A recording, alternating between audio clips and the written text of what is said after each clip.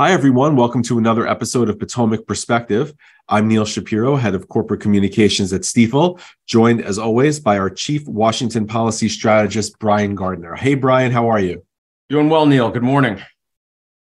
How are you doing? Getting ready for year end, hanging the stockings by my non-existent fireplace with care and getting ready for NFL playoffs. And it's all good. Just, I know busy, a very busy time of the year. This weekend, we start with Saturday football as well. So we've got Thursday, Saturday, Sunday, and Monday. Yeah, I always enjoy December, Saturday NFL football. A lot of fun, getting, it just gets it gets me into playoff mode. It's great. I agree. Well, speaking of Christmas, Brian, and stocking stuffers, so our Congress has still not wrapped up its 2022 agenda.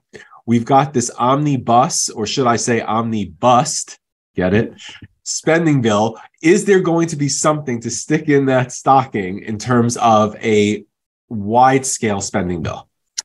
Well, if we want to keep going down this road and keep with the metaphor, kind of depends on who's been naughty or nice. Yes. So, all right, enough with that. Let's. And we don't want to leave. And a happy Hanukkah to everybody. Absolutely, we don't want to leave anybody out. So sorry about that. But yes, okay. So seriously, this omnibus bill. What is the status? I think Congress is heading towards an omnibus. They're still not there yet. And that's important. That there's no agreement on a top line number. The rest of the bill can't be filled in until there's an agreement on the top line number. And that's what lawmakers are working towards. Now, there have been signals over the last few days that they're heading in the right direction. And I've argued that the political interests would dictate that there would be an omnibus. I think it's the best outcome for most lawmakers, but they're not there yet. So that means that a short-term continuing resolution, or a CR, is going to have to be passed by the end of this week to keep the government open, because government runs out of money on December 16th on Friday. And that buys Congress more time, to negotiate the bill. Yep. Yeah, I mean, I saw a couple of interviews this morning. I saw Schumer basically saying exactly what you just said, that everyone's got to be prepared to act quickly on that short-term 1 week bill. But then I also saw Senator Shelby saying that he is becoming more optimistic now than he was, earlier, that something would get done. And that's significant for Senator Shelby's comment, because for people who don't follow this, who actually have real lives and don't follow this on a regular basis, Senator Shelby is the top Republican on the Senate Appropriations Committee. That's right. He is one of the key players in all of this. Right. And one of the reasons why I have thought that an omnibus probably would happen is that both Shelby and his Democratic counterpart on the Senate committee, Senator Pat Leahy, they're both retiring at the end of the year. They didn't run for re-election. And I think they desperately want to go out with an omnibus in place. They don't want to leave this undone and just hand it off to their replacements, their successors. Yeah. Well, Shelby, I'm paraphrasing, but the interview I saw, he basically said he was more optimistic, but he also said we're moving in the right direction, but there still isn't resolution to something. So I guess my question to you is, what's the hang up? What's the hang up? I mean, one, I think that, I think listeners can hear a bit of hedging in my voice. I mean, probably, likely, we're not there yet. And I think that's consistent with what Senator Shelby was saying. So this is not a done deal. And the big hang up is this split between defense and non-defense spending. Republicans and several Democrats want an increase in defense spending. Democrats would counter that they want an equal amount of increase for non-defense spending, to which the Republicans would counter with an argument that you've already gotten a huge increase in non-defense, in domestic spending over the last year and a half in various spending bills. So time has passed for non-defense increases. It's time for a defense increase. And that's where the hang up is. So, assuming we do get an omnibus agreement, and I know that's a big assumption, but let's say we do, what other, or will there be any other items included besides what we just talked about? Yeah. So, it's an attractive legislative vehicle because it's a must pass. It's kind of the last must do thing for the year. And so any lawmaker who's working on something that can't pass on a standalone basis wants to add it on. And typically that's what happens, but I don't think the odds are that great this time around of putting extra legislation on an omnibus. Part of the reason is it's just so late in the process.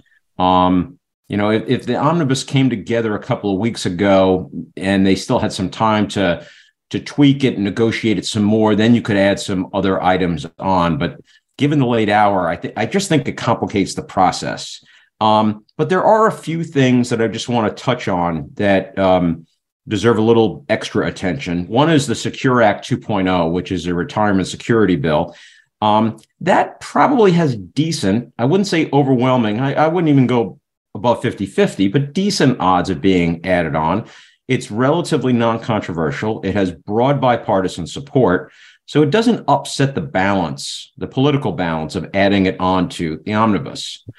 The Safe Banking Act, I would say the odds of that are lower. That is a little bit more controversial.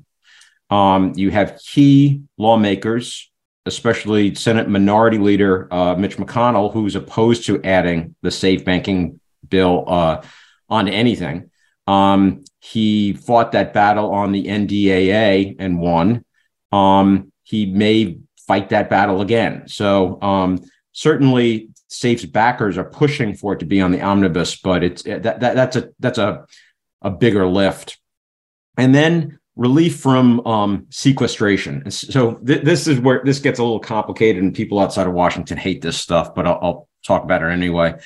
So under the 2011 Budget Control Act, there are budget limits. And if spending bills exceed those limits, then the Office of Management and Budget comes in and sequesters money from various programs. It cuts back funding. And that's going to happen this time. It always happens. Congress never meets these targets, but Congress can and does waive the Budget Control Act. And that's what we're waiting to see. And that's important for some of the issues that we at Stifel follow. The Build America Bond Program, which relies on payments from the federal government to the states for projects funded under that program. There are payments to healthcare providers under Medicare. I suspect that the omnibus will include a waiver and waive sequestration, but that's not a done deal. Since nothing is finished in the bill, you can't say with any certainty that sequestration is definitely going to be avoided. Okay.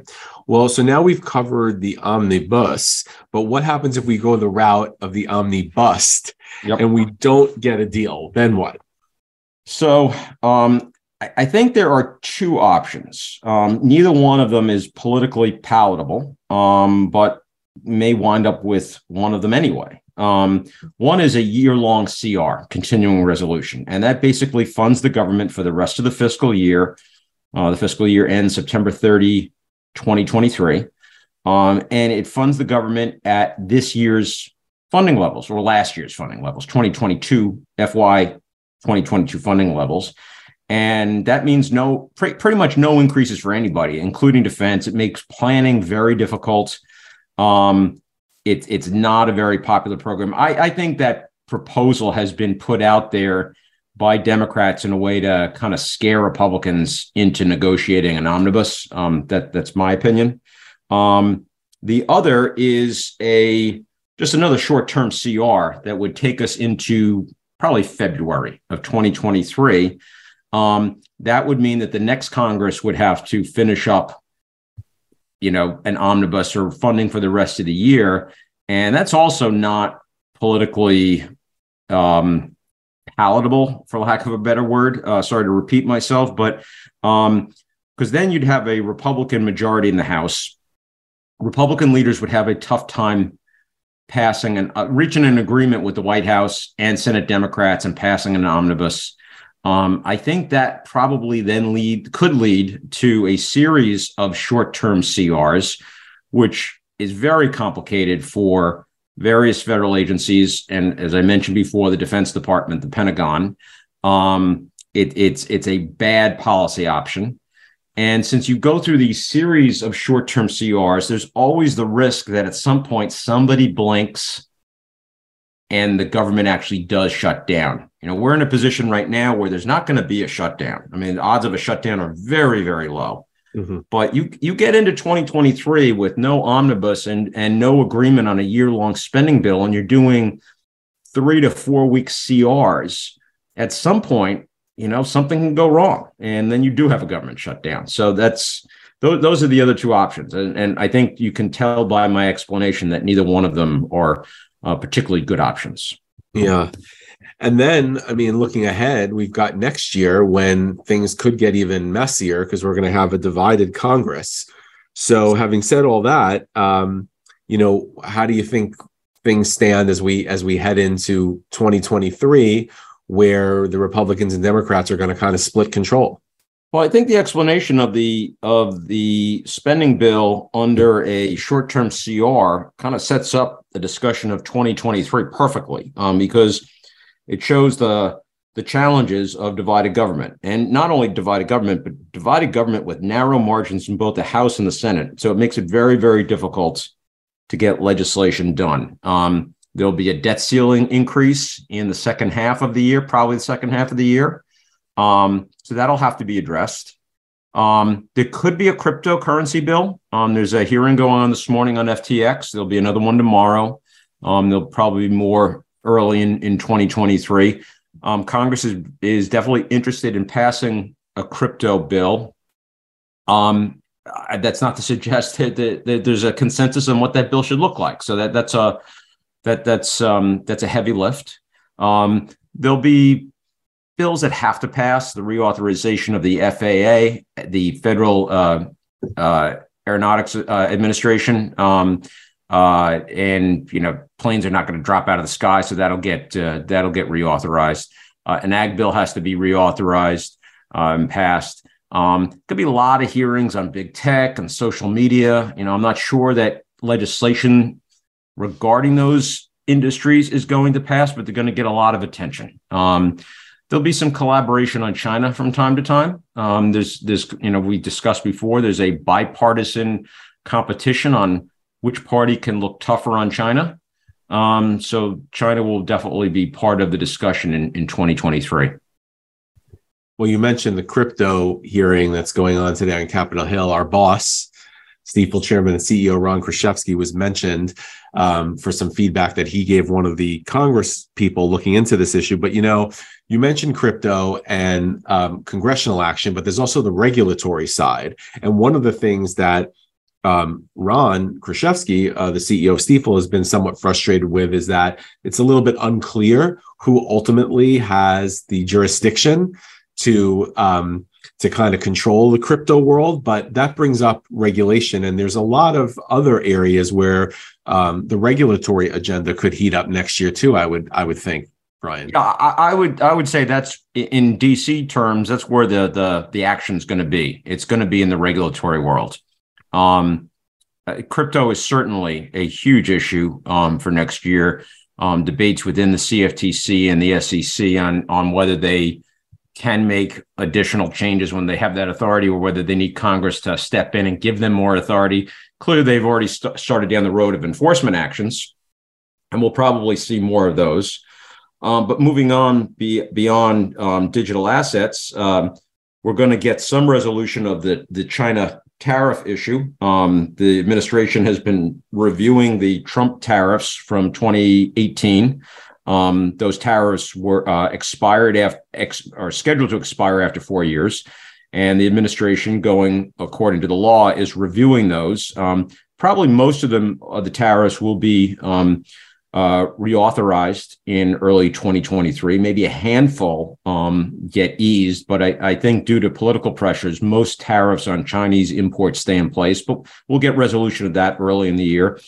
M&A is going to be, I think, a very big topic in 2023. It already has been in the early parts of the Biden administration, but so a lot of that action has been preliminary. I think it's going to start to come to a head more in next year. The Department of Justice is probably going to put out formal proposals on changing its vertical and horizontal merger guidelines. So that's something to watch early in the year. Banking regulators have been signaling that they're going to review their merger guidelines, which applied strictly to depositories. Right. A key banking regulator recently also gave a speech. This is Fed Vice Chairman for Supervision, Michael Barr, that he wants to review bank capital rules holistically. So that probably takes some time, but that certainly is going to be on the agenda for 2023.